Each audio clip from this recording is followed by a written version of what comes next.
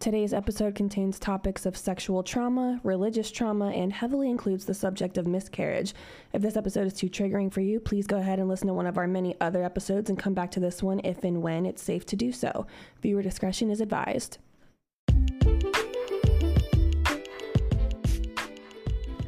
Welcome to Awake and Bake, an educational, high vibrational, mystical, spiritual podcast from two girls, one joint, and a journey to awaken what's inside all of us. In the words of the wise Wiz Khalifa, let's roll something and get the day started. Okay, you guys, this is another spiritual sex ed episode. These are my fucking favorite. I said it once, I'll say it again, I'll say it 11 times. These are my favorite because we get really vulnerable with you guys every time and we talk about the real shit. And yeah, it's the shit that people don't talk about. Exactly. Sex ed should not be taught when we're in our preteens. We need adult sex ed, and that's what we're here to do. Exactly. So you guys, I'm gonna start out in kind of like a little bit different viewpoint or angle than you might expect. I've been listening to a lot of fundamentalist reviews and commentary, right? So like if you ever heard of Fundy Fridays or just like people that do commentary in general on fundamentalist cults or groups in general, right? That's what I've been obsessed with. So when Kelsey said that she wanted to do the topic of like exploring and embracing your horny and also honoring when your body says no, I was like, that is perfect because I have been on a kick of this shit. What I've noticed is while a lot of us were probably not raised in a fundamentalist upbringing, but I wouldn't put it past some of y'all because it's more common than you would expect, honestly.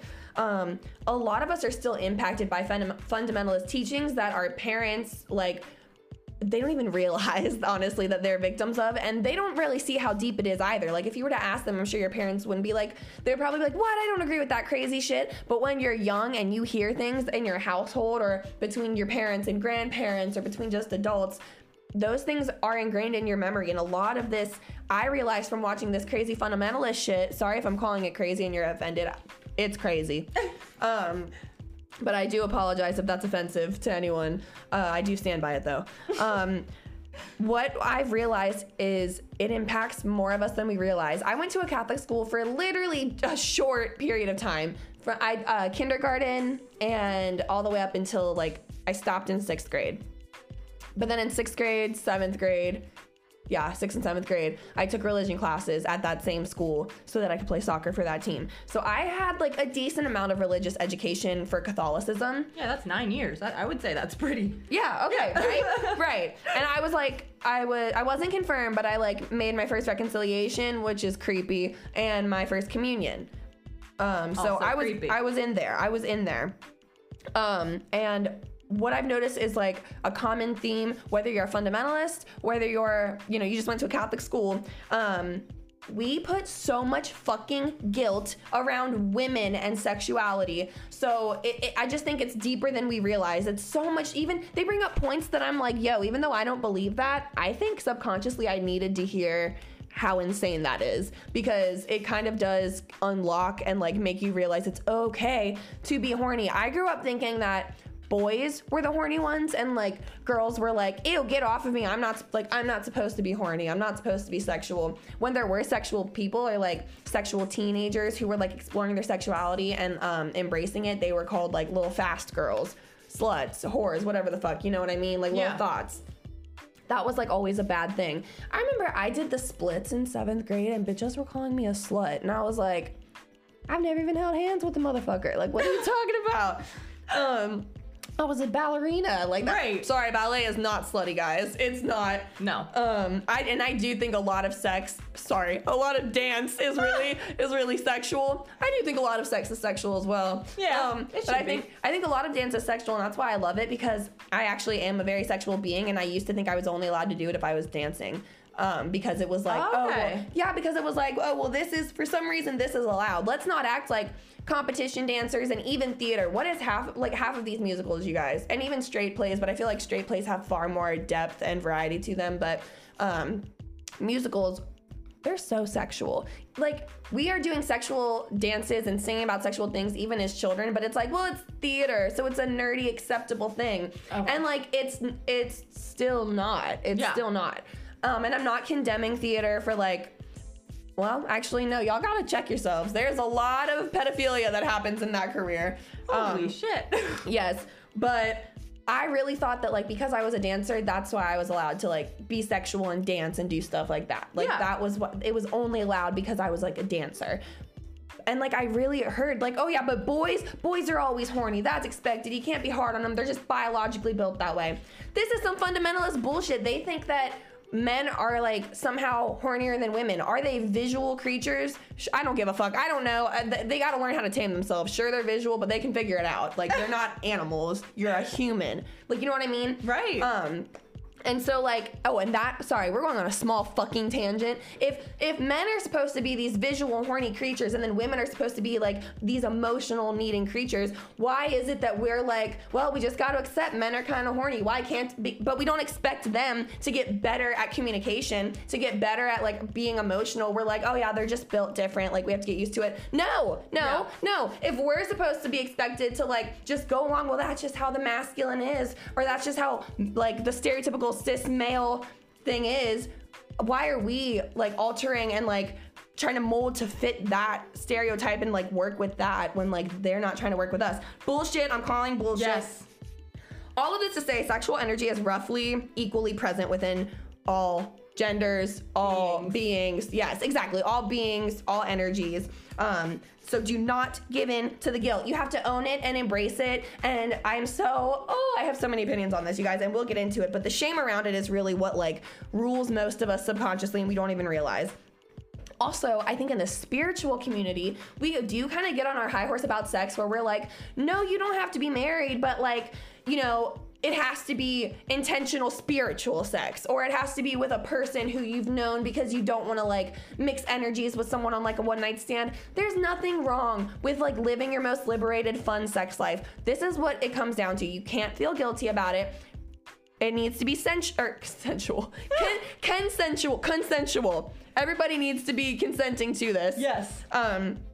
Yeah, and more than anything, like, you need to be present. That's how you be intentional. It doesn't have to be some tantric sex to become spiritual. It's spiritual because you as a being are just innately spiritual. If you're being present, you're allowed to get freaky. You're allowed to do your thing. And, like, I'm someone who has some, like, sexual trauma, so I'm not really into BDSM anymore. That stuff, like, it does more harm to my PTSD than good. But I recently learned about it in the BDSM community. This is, like, a big thing, but I think in general it's, like, pretty good to do. It's called aftercare, and it's, like, what they do in the BDSM community is after they have sex, they, like, cuddle and, like, love on each other and just spend time, like, holding each other to, like, kind of fix that energetically and, like, make sure it's still a loving situation. I love that. I need to do more research on it, but yeah, I think that's a really, like, cool concept, and I love, like, that, again, it doesn't all have to be this mystical, spiritual sex, like, and also, if you're masturbating, you don't always have to manifest and masturbate. You don't always have to masturbate and do it spiritually. Right. We don't ever want to shame somebody for, like, girl, get freaky, do whatever the fuck you want. Like, it's just all about being shameless and guilt-free, but also, like, consensual. Yeah. Like, you know what I mean? When you're watching porn, that's included. It has to be consensual porn. So, like, really be aware when you're watching porn. Like, I really don't recommend Pornhub. There are a bunch of websites that are verified, like, credited as full consent. Yeah. A lot of, like, women-owned, women-made websites. And, yeah, DM me because I actually have, like, a big list of some. I don't even watch porn, but I watch so many OnlyFans creators that talk about it. Yeah. So, yeah. The most important thing is just, like, really remove the guilt from your life. Like, remove the guilt from around it. Because at the end of the day, you're a spiritual being, so everything you do is spiritual as long as you're being present and intentional with it. Exactly. So that's, like, where I was coming from. And sex is it's like the most personal thing there is. Exactly. Like, it's everyone's got different levels of horniness, not horniness. Everyone's got different everything with it. Like, there's not one person who's had the exact same. And it can change. Exactly. Yes. And not one person has had the same sexual journey as you. For most of my life, I was a very horny person. Like, guys, you might have called me a salute. Hey, I own it. Not a salute.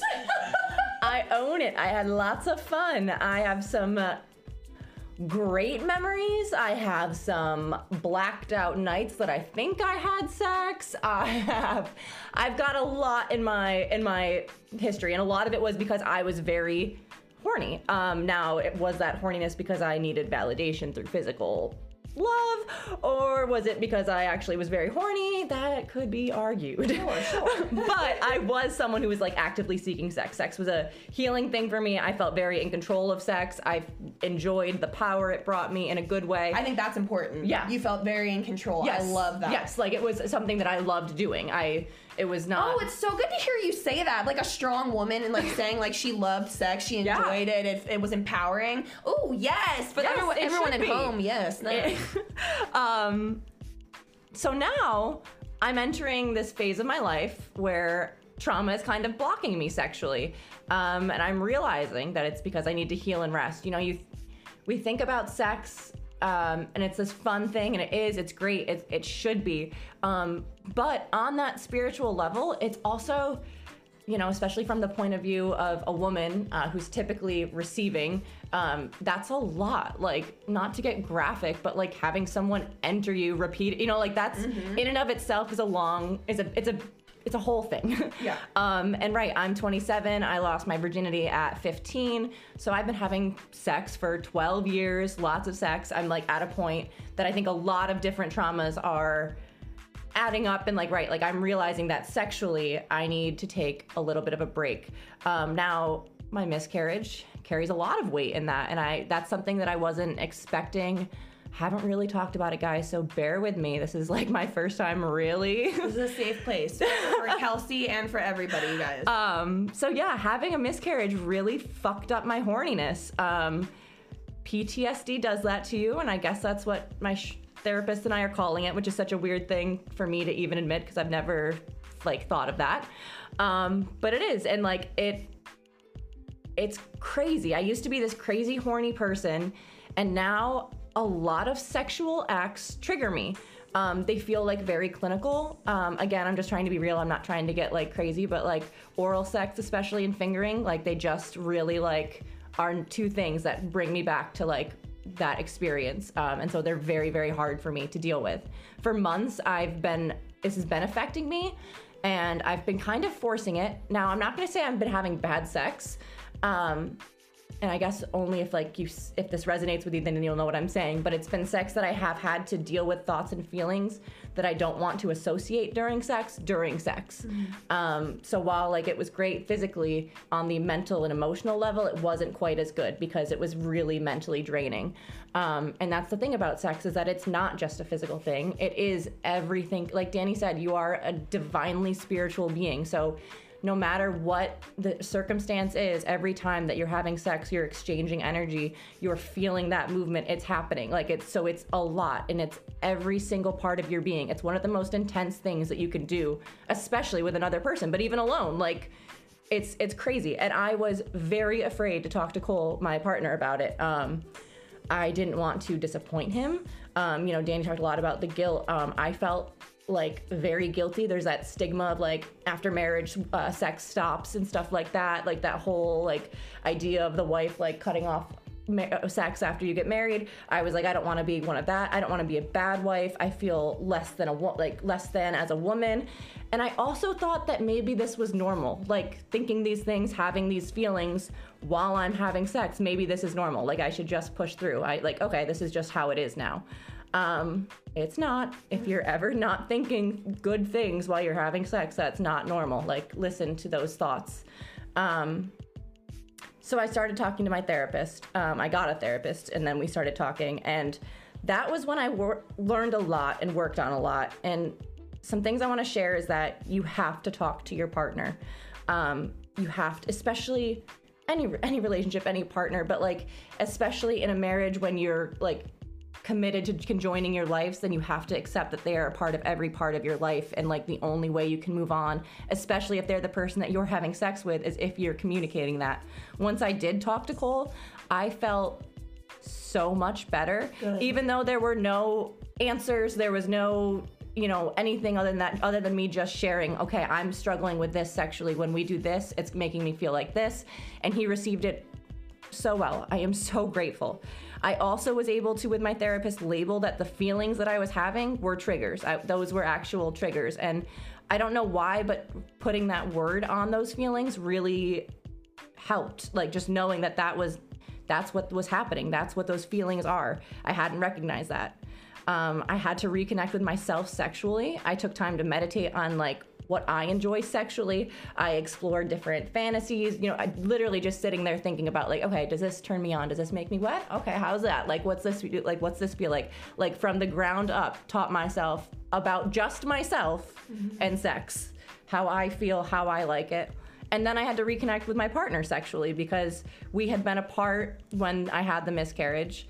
And then when he got here, you know, we're jumping right back in. And I never really, we never really learned how to love our bodies that are different now after this. You know, when you have something like any sort of sexual trauma, I'm going to say, you're then different. Your view on sex is different. You're a different person. You're a different sexual being now. So you have to learn, how do I deal with that? And I want to point out that my husband was a part of that. I had the miscarriage, but he also changed. You know, we both felt that. So even for him, once we started talking sexually, there were things that were strange for him. Not strange, but different. Like things felt a little bit heavier with the emotional side, with the mental side. There was a lot to it. So we've really started exploring tantric sex and connecting ourselves in deeply intimate ways, you know, being naked together and just laughing, touching each other, not in our genitals and stuff, but just feeling each other's skin, giving back rubs. And we found that it's really brought us to a whole different level, like a whole different place of connection. And then I've also learned that you can say no. It doesn't matter if you're married for 100 years. It doesn't matter what. Anytime you can and you feel that you need to, you can say no. You can say no in the middle of it. I've had him stop while we've been mid-sex. I've had him stop right after I got him all hard. Like I've gotten him right there and then been like, actually, never mind. I've blue-balled my husband. Like, shamelessly. And it's because you have to, Danny said it before, be intuitive. You have to listen to your body. Something I do now is every time I want to have sex, I ask myself, am I wanting to have sex? Or am I saying I should have sex because I want to get pregnant and I'm ovulating? Or because Cole's home and he's had a long day? Or because for whatever, if there's any other reason besides that my body, my being, my mind, spirit, and soul, everything wants to have sex, then I don't, because I don't want to push it. I know that I'm in a place right now where I need to heal and rest sexually. So the only sex I'm going to have is the sex that I truly, truly want. With zero taxing on it, you know, nothing extra. And so like, yeah, I guess that's all to say, like, you guys, you're okay. You can rest. Sex is so personal, so your own, so different, so changing. You know, you think you're one thing, you think you like one thing, and Danny said she used to be very into BDSM. Now she doesn't, you know, like all different things. There's all different things that come and go and change. And it's when you're trying to fight to be that person that you were, that you have the resistance and that you don't get to grow into the new person that you get to be. Wow. Oh. Can I just say thank you for sharing that with us? That was like really, that was a lot, and I know it was heavy and like a lot, but I hope that also you feel better, like getting to like kind of get it off. I really do, guys. That was, yeah, I didn't realize how long I was just like going, and now I'm like, oh, okay, wow. Yeah, I don't think people realize too, like I didn't even realize what was going on like that, you know? Yeah. Which, I mean, obviously, like, we don't know what's happening in all of your sex lives. But, like, Kelsey, I know, like, you guys heard, she recently resigned. She hung up her apron. Yes. From the flower shop so that she could be a full-time podcaster, content creator. And part of that is, like, you know, being vulnerable and sharing your story. So I just want to say thank you, like, for trusting us with that. Thank you guys for listening and being here and giving me this space. But I also like how you said, like, you can say no, and it's like you knew that, but there is a stigma when it comes to like being in a committed relationship, whether or not you're married. Like when you're in a relationship with someone, you often, especially if you're one of the goyles like me, like, or anyone like me who used to feel like, oh, like, well, my partner wants to have sex, like, all the time, and they really want to do this, and, like, it's super important to them, and, like, maybe you don't like what's going on.